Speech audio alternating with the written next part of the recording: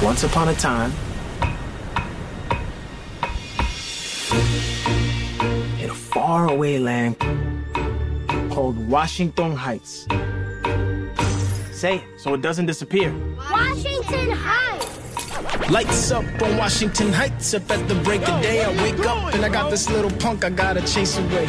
Pop the grate at the crack of dawn, sing while I wipe down the awning. Hey, y'all, good morning. Ice cold piragua, cherry, strawberry, and just for today, I got my mate. It's a story of a block that was disappearing. The genius is back! Yo, here's your chance, ask her out right now. Hey! There's something on your shirt. Smooth operator, all damn. We all had a sueñito. And when it came to dreams, we had to keep scraping by. Maybe this neighborhood's changing forever. Maybe tonight is our last night together, however. I just want to see the whole world through her eyes. They're talking about kicking out all the dreamers. It's time to make some noise. Hello and welcome to the Movie Robcast with me, your host Rob Daniel, and as always I am very happy to say that I am joined by my... Just going to wait for this guy to pop by.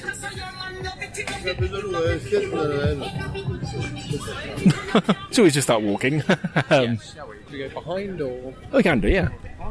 So we're... been evicted from the bench that we were perched on. We have two old, I would say they are Italian gentlemen, just came up and perched right down next to us. It's like, okay, you have that, guys. Yeah, so I was going to... This actually feels really in character for the film that we're talking about. That's right. So, I was going to re-record this, but actually, no, let's just keep on going. So, yes, as you can tell, we're doing the Movie Robcast this week.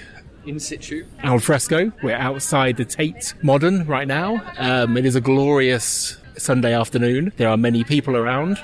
I'm your host, Rob Daniel, and as always, I am joined by my resplendent co-host, Mr. Rob Wallace. And as always, it's a pleasure to be here. What are we talking about today, Rob? Today, we are talking about In the Heights. Which seems to be the right film to talk about when we are surrounded by people, all of whom have stripped off for summer and are enjoying the afternoon, and... If there was a pool nearby, I think they would all dive into it. Well, the film has a counter in terms of keeping track of the heat. Yes, it does, doesn't it? So... I'm not going to say that London's quite, that intense, but it's pretty warm. Well, it's 26 degrees today, and I don't do heat very well, particularly as I refuse to take off my jacket. Yeah, I mean, I think your main concession to the heat is the fact that you're wearing grey rather than black. That's right, yes. And actually, I'm wearing a light blue shirt, so I'm practically naked. I mean, I'm wearing a T-shirt. I haven't quite managed to take off the jeans. For some reason, I've got a weird thing about wearing shorts. I'm not good at it. Well, you are rocking the Charlie Brown look today, and it does look very good on you. I will take that. It's good. It's cool. If you don't mind being my Snoopy on this one. I'll always be your Snoopy. I'll literally be your wingman, because he often wears flying goggles, doesn't he, Snoopy does? He does. So, we are talking about In the Heights, the new film from Lin-Manuel Miranda. I mean, it's directed by John M. Chu, who did Crazy Rich Asians, but to all intents and purposes, it is a Lin-Manuel Miranda film, the same way that Hamilton was directed by someone else, but it's Lin-Manuel Miranda's vision up there on screen. And his energy, his music, his lyrics. I mean, I think In the Heights was his first release, and it was kind of the nascent work from this sort of brave, new, young Latino voice. I think the rights were picked up by Universal in 2008, and I think they may have struggled with it because it's by John M. Chu, who, as you did Step Up to the Streets. That's right, yes, because at the end of around 2008 time, there were lots and lots of dance movies around. So there was Honey, the Jessica Alba film, that was around that time. I think there was the Step Up series. Christina Aguilera did one with Cher. I think that Mary Elizabeth Winstead did one as well. I can't remember what that was called, but there were lots of... That's Cloverfield Lane, mate. Yeah, that's right, yes. That was a few years later, but it wasn't that one. No, but she did one as well, and so there were lots of dance movies around, and when I have to admit, I don't know a huge amount about the background of In the Heights, but it was Tony nominated. It was a Broadway hit, I think. Is that right? Yeah, it was. I think he wrote it. I think it goes back to 2000 when he was initially working on it, and it got freestyle rap. It's hip hop. It's set in the bodega in the Heights in New York, which would be Washington Heights. Washington Heights, yeah. And initially, I think it was kind of pitched as being kind of hip hop version of Rent. Right. Okay. And this incredibly, talking about Lin-Manuel Miranda, this sort of fresh, new Latino voice in musicals. And I think it premiered on Broadway around the time that it got picked up by Universal. It was being optioned by Universal. And with Lin-Manuel Miranda in the sort of main male role as Usnavi. So what's the story? The story, and again, I always revert to the synopsis from. Yes, what does the IMDb have to say about this one? Yes, what does the IMDb have to say? Oh, come on now. He said, sounding like King George. Well, actually, while you're looking for that, so the basic story of In the Heights is about a guy in his late 20s called Usnavi who owns a bodega, like a corner shop. He dreams of going back to the Dominican Republic, which is where he's from, and is surrounded by sort of a cast of characters from sort of similar backgrounds. Yeah, so the area that he lives in, Washington Heights, is how would you describe it now? Like a Latinx area, so there's lots of different South American nationalities there. It's undergoing a gentrification, so they are slowly seeing a lot of the old stores disappearing. There's a lot of new stores coming in that they can't afford to shop at.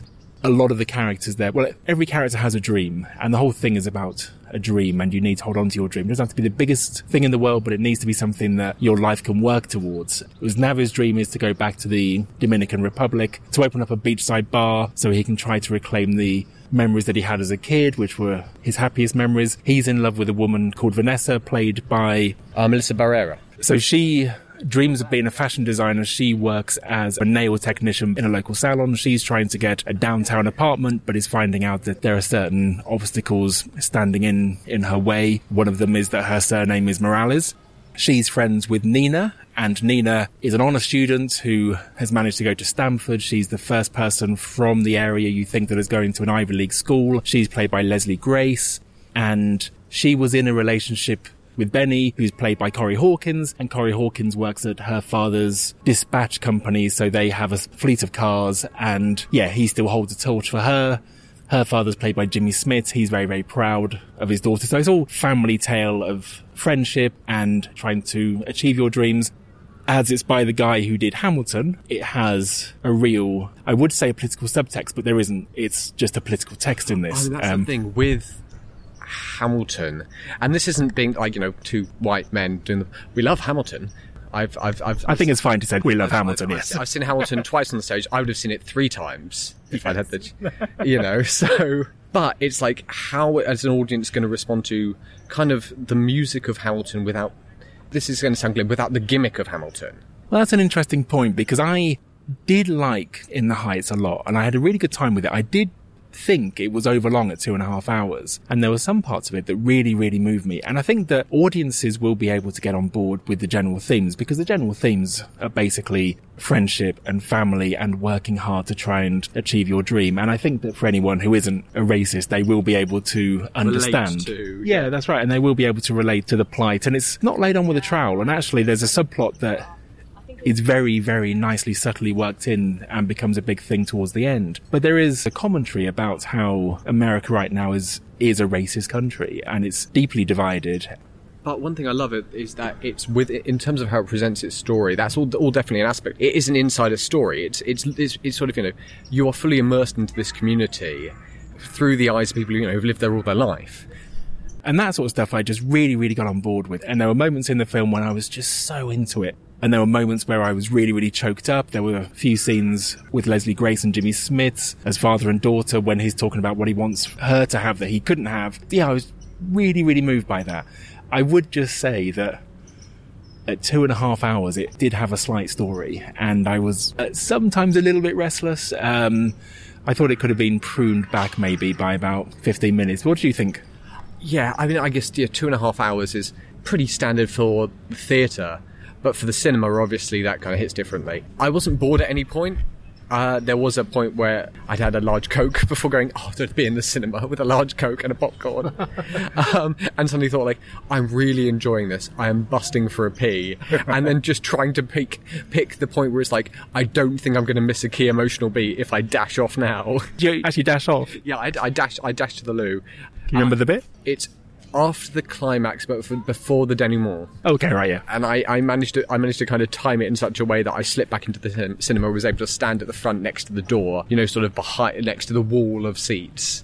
So being very much out of the way and kind of, having a little moment of like, I'm really enjoying this. I'm glad I didn't miss it. Anthony Ramos, who plays Usnavi, the thing that he was kind of best known for, and what you'd recognise him, he's John Lawrence and Philip Hamilton in Hamilton. That's right. Yeah, he's Hamilton's son. And that's what you probably might have recognised him from. Although he has very long hair in that. I also recognised him as, I think, is he Squad Sergeant number 2 from Godzilla King of the Monsters or something like that? Scrolling down, no, he's not. He's in Honest Thief. Is he not in one of the... Is he not one? No, he is Godzilla King of the Monsters. You are... Although, for some reason, Honest Thief is positioned below that, despite the fact I saw Honest Thief before I saw King of the Monsters, because the release dates are all fucked up. Yes, he's Staff Sergeant Anthony Martinez. Well, that's the thing, is it was a real treat to watch this film.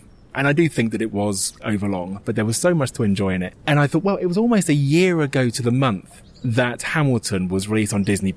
So a year later, Lin-Manuel Miranda's given us...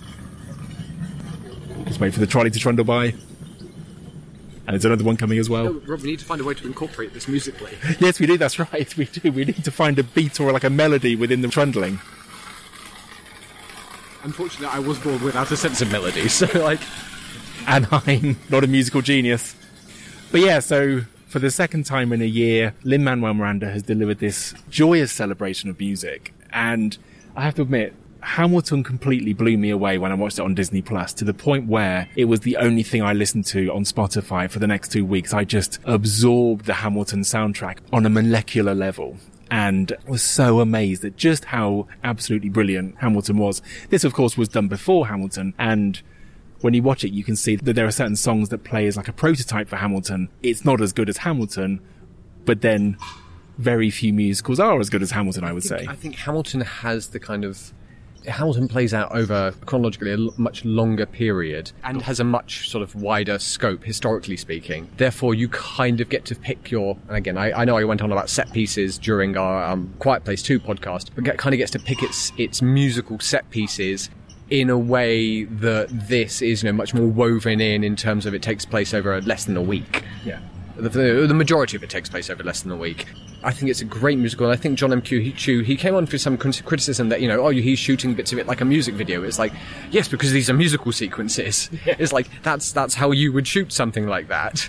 Well, I think the thing there is that everyone kind of forgets that Fame, the musical Fame, Alan Parker's film, did kind of set a bit of a template for where the musical videos were shot. So that all came from a musical. This isn't a Robert Altman film. Well, this isn't Hamilton... the stage production Hamilton. And to your point about the fact that Hamilton had a lot more to put into it, I think that's why Hamilton, which is the same length as In the Heights, it's also 2.5 hours.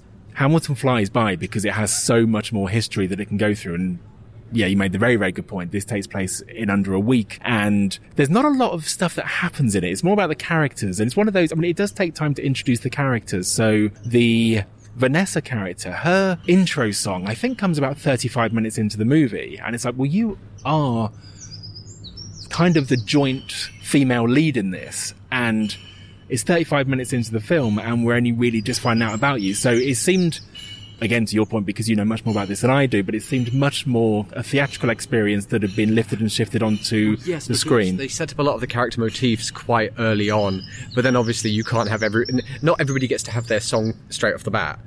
You need to stagger it. And I did think it worked incredibly well in that regard. I don't think... it is very theatrical in its presentation, as it should be. And you've got Lin-Manuel Miranda as the Piragua guy, as the guy who's walking around making people like with the frozen ice and the syrups, making people and he gets kind of a song that is in its way more reminiscent of Mary Poppins Returns. Yeah, sort of him walking around as like a street vendor. Yeah, because he played a Leary in that, didn't he? Yeah. And he was one of the lamplighters and was very good in that film as well, which actually was the first exposure that I had to Lin-Manuel Miranda was in Mary Poppins Returns, because I didn't want to watch any of Hamilton until I could actually watch it properly. And also there's a really interesting scene with him as the crushed ice guy which is lifted directly from Do the Right Thing, the Spike Lee film, where the crushed ice guy comes and all the kids go up to him. Then they all run over to Mr. Whippy or Mr. Softy. When the ice cream van arrives, and you again get the impression that the corporations have come in. I mean, that is a scene that's lifted and shifted directly from Do the Right Thing, but here it also has the point that the corporations are coming in and all of the old neighbourhood businesses are just being devoured. It was nice to see him, but I think it was also... Because he could have given himself the Jimmy Smits role, but he didn't. Yeah, well, I don't think he's old enough to do the Jimmy Smits role, and Jimmy Smits brings such gravitas in whatever he's in. It's like it's hard to imagine anyone else in that role. I think with him, it's a light role. It's like a light comedic role that still has a little bit of, that still has some heart to it. And imagine he was also quite a hands-on producer, so therefore it's also pretty much just a cameo role, so he could be next to John Chu when it's all being made. Yes, and sort of say, okay, here are my thoughts on the music, which... Yeah.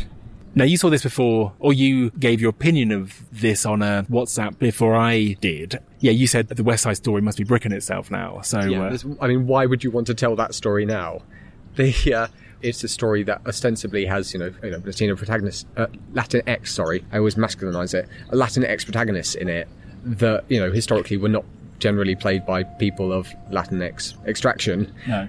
And in this, I don't actually know in Spielberg's version if they are. I only know one member of the cast, and that's somebody they must be feeling slightly delicate about at the moment.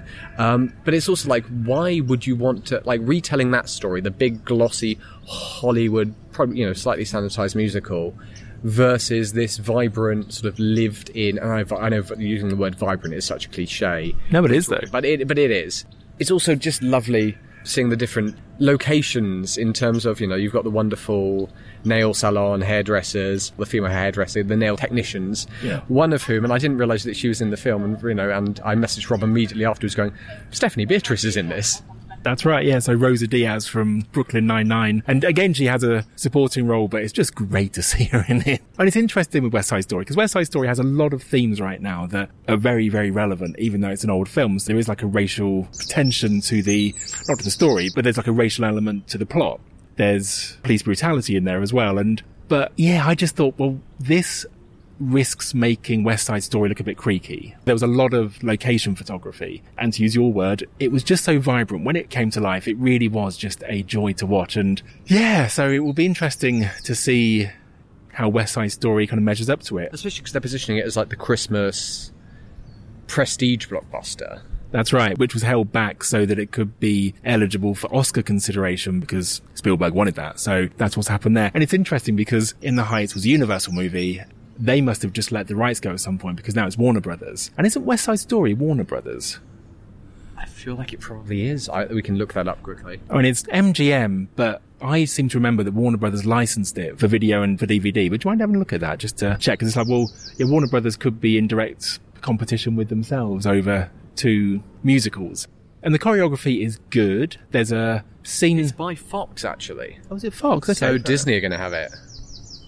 Wow. By 20th Century Studios, should I say. So, well, that's interesting. I wonder if that's going to be released to rent to Disney Plus as well. This will be interesting to see the power of Disney Plus versus Spielberg, because Spielberg can say exactly what happens with his movie. And of course, he is all about the theatrical experience. So it will be interesting to see if Disney Plus wait a while before they premiere it as a home rental.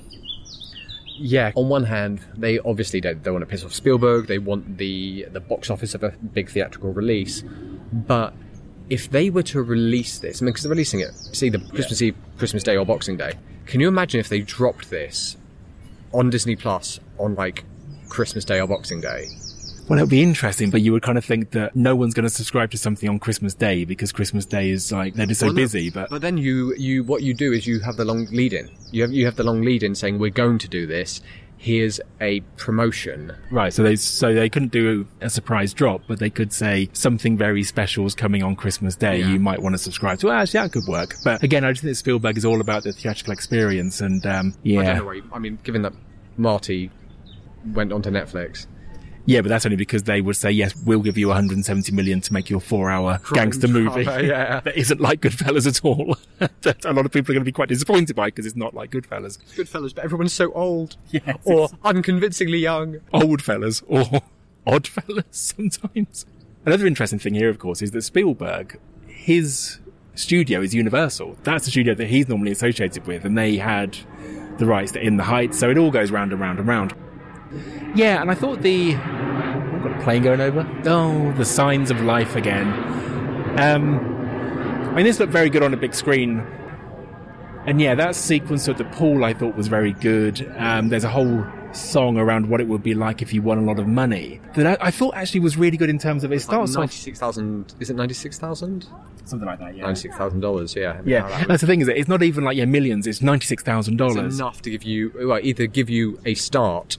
It's life-changing money. Yeah, and it's enough to give you a start, or it's enough to get you out the hole that you're in if you're working 2 jobs and have a family. And it opens as like wouldn't it be great to do that? And what would you do? I'd do this, this, and this. And as the song goes on, it becomes more darker and a bit more desperate because you realise that these people are now really beginning to think about the fact that they could have a way out. And I think one thing I really like about that is nobody is tearing their hair out over it. It's not like, oh God, I'm in hot with a loan shark and they're going to come and break my legs. Everybody's like, oh, this would be life-changing. But everybody is, to at least a degree, they are like happy where they are for the most part. Well, I don't know, it's like... apart from like 1 or 2 characters, nobody's like, apart from 2 key characters, most people they like Washington Heights, and they don't necessarily like how Washington Heights is changing, but they love living there. In a way. I kind of agree with you in a way. I think that's kind of one of the points of the film as well, so not to get into that too much to spoil it, but there is a question of, like the Wizard of Oz, there's no place like home. So, and I think there's a few characters that go on that particular journey. There's a really nice scene that's like a magical realism scene when people are dancing on the side of a tenement. And I could have done with a few more fantastical flourishes like that to get into what the magic of a movie musical can sometimes be. Because you kind of think of the things like Fred Astaire when he would dance with his own cane and stuff like that, or Gene Kelly when he would dance with Tom and Jerry. Or again, it was Fred Astaire who did the thing where he was dancing in the rotating room, so he was dancing on the ceiling at one point. And the scene on the side of the tenement was really good, and I thought I could have done with a couple more sequences like that. Yeah, I did like the magical realist touches, although I guess the issue is if you lean into them too hard, you end up kind of taking away from the quote-unquote reality of it. And I did think, as you were saying about West Side Story, a lot of the themes running through it, I mean, it was written pretty much 20-something years ago, but it still has real currency. Unsurprisingly, America hasn't dealt with... Sorry, he says, sounding superior, America hasn't dealt with a lot of its issues. A lot of social issues, wherever you are, tend to endure. Yeah, we've not had torchlit parades marching through our streets just yet. Not that that didn't seem to be a possibility after Brexit, but I think there's a line in this when one of the characters says, racism in this country has gone from latent to blatant. And I thought, was that always in it, or has that been added recently? Because if that was always in them, then my God, you have a prophetic ear. But yeah. So yeah, I had a great time watching it. It's the second time I've been back to the cinema to see something new. I mean, we've just walked out of a screening on the South Bank, a retrospective, which was beyond lovely. But yeah, here we are, standing on the South Bank in the glorious sun, birds cheeping, talking about a film that really, I think, does... They're simpatico. I think at the moment, the circumstances under which we're shooting this in the film by which we're talking about are perfect couple. As in, we'd seen In the Heights and then walked out into this weather. Like, could you imagine the entire audience walked out into this weather? They would probably try and start dancing and singing. Like, oh my God, it's exactly like the film. It's blue skies and everything's sunny and everyone's really happy. Another thing here is that I thought there was some nice little flourishes, and it really was a film that the background, you could see the culture in the background and in the set design, but it didn't want to be an exclusionary film. So I think there were things in there that if you are from that community and from that heritage that you will get it, but you could see that there was a lot in there to just try and present a culture visually that you don't always see being presented by the people from that culture, and that I thought worked well as well. Particularly in some of the dance sequences, like when the den mother from the nail salon just calls everyone out for being miserable. That was a really, really good scene. But, yeah. God, can you imagine, like, in a hairdresser's calling out people in Britain for being miserable? They'd be like, yeah, so what? Yeah, so what? Everything's miserable. Do you not live here? That's right. Yes, what do you think of the cast? Cast are fantastic. I mean, Anthony Ramos, who's the sort of male lead, is incredibly... He gets the right balance of sort of charm and wit and insecurity, and it's sort of one of those... It's difficult not to use superlatives about everyone, but it's an incredibly well-rounded cast. And Corey Hawkins, it's nice seeing Corey Hawkins. I don't think I've seen Corey Hawkins in anything that I can think of since 24 Legacy. That was the last thing I saw him in as well, and I thought, where have you been? So it was really nice to see him here. And the women, so Leslie Grace and Melissa Barrera, they were both really good as well. And that's the thing, is that Melissa Barrera had a really nice emotional moment with Anthony Ramos towards the end that is actually quite stylistically low-key, but just shows if you get good singers and good performers, then a musical can be a really quite moving way to tell a story. Yeah, but I love musicals anyway, but yeah, so it'll be interesting to see what it does here, because this might be a word-of-mouth film, because the trailer was okay, but it's quite a tough one to sell, I think. It's a tough one to sell because it is a sort of a big, sunny musical. I mean, I think from Lin-Manuel Miranda does a lot of lifting, and I think the $96,000 kind of trailer, they basically released a song, does a lot of it because it's a great song and it's a great showcase for the film. I hope it performs. I guess the irony being, I mean, at least in the UK at the moment, is the glorious weather keeping people out the cinemas. Oh my God, it could be. Well, this doesn't get released, I think, until the 17th of June, so I think it's all going to turn. So it could be that people go back just to see some nice weather again. I hadn't actually seen the trailer that used the $96,000 song. I'd seen a TV spot or something, but I thought, okay, I'll see it because of Hamilton. And you're right, yeah, that is the thing that does the heavy lifting. Before I forget, there is a post-credit scene that it's well worth sticking around for. It's not like a Marvel scene where you just wait for ages and then it's, okay, this one was really good. But did you... I didn't stick around for that. Okay, I understand that I should now assume that every blockbuster has a mid or post-credit scene. Yeah, because I watched Nobody as well, and that has a mid-credit scene that's very good. This one was right at the end, and actually goes on for a couple of minutes. Oh, that's nice. Is it a spoiler to say that there's a technical failure at some point in this film that brings the whole city to a halt? Yeah, one that also feels, again, Spike Lee. Because of... again, we've talked about a film we've talked about. Oh no, so I was thinking of Summer of Sam, the same thing happens in that. But I thought, is this going to go really dark now? But the film's a PG, which is really good because it's like, well, actually, I can see this being a family movie. I can see, even tweens getting into the stories of the young people, and I think there's a lot in there in terms of the older cast members. This is actually a very good example of a modern family film. Yeah, there's just a guy peeing over there. Oh yeah, there is. It's like, see, we bring you art. There's all of life's rich tapestry going on around us, and we're creating art, and I can literally hear the flow splash against the leaves. You must have needed that bad. That is about 3 pints of beer right there. Hopefully some of that would have picked up so I can try to amplify the flow. But if you can't just, I don't know, use the waterfall sound from Quiet Place 1 or Last of the Mohicans. That's right. He's now just wandering off the perfect crime. So bright and sunny. So bright and sunny. Okay, so, yeah, is there anything else to say about In the Heights? Smart, funny, catchy, and moving. And infectious, so it is quite catchy. Yeah, exactly. Yes. Oh, God, the last thing we want at this point. That's right. Don't put that on the poster. It's a strong recommend. Yeah. I mean, it's everything you'd hope it would be. Indeed, I would say that I think it's overlong. I do think that. But when it ended, I had a big smile on my face and thought, that was lovely, and actually stuck around through the credits, not really meaning to, but just thinking, I'm just enjoying the music. And then respect for the cast and crew involved, and I mean, again, I'd gone to the loo slightly before, so I was sort of stood in the entranceway, and when it was ending, I was like, okay, I'm gonna leave. I should have stood around. I should have stuck around.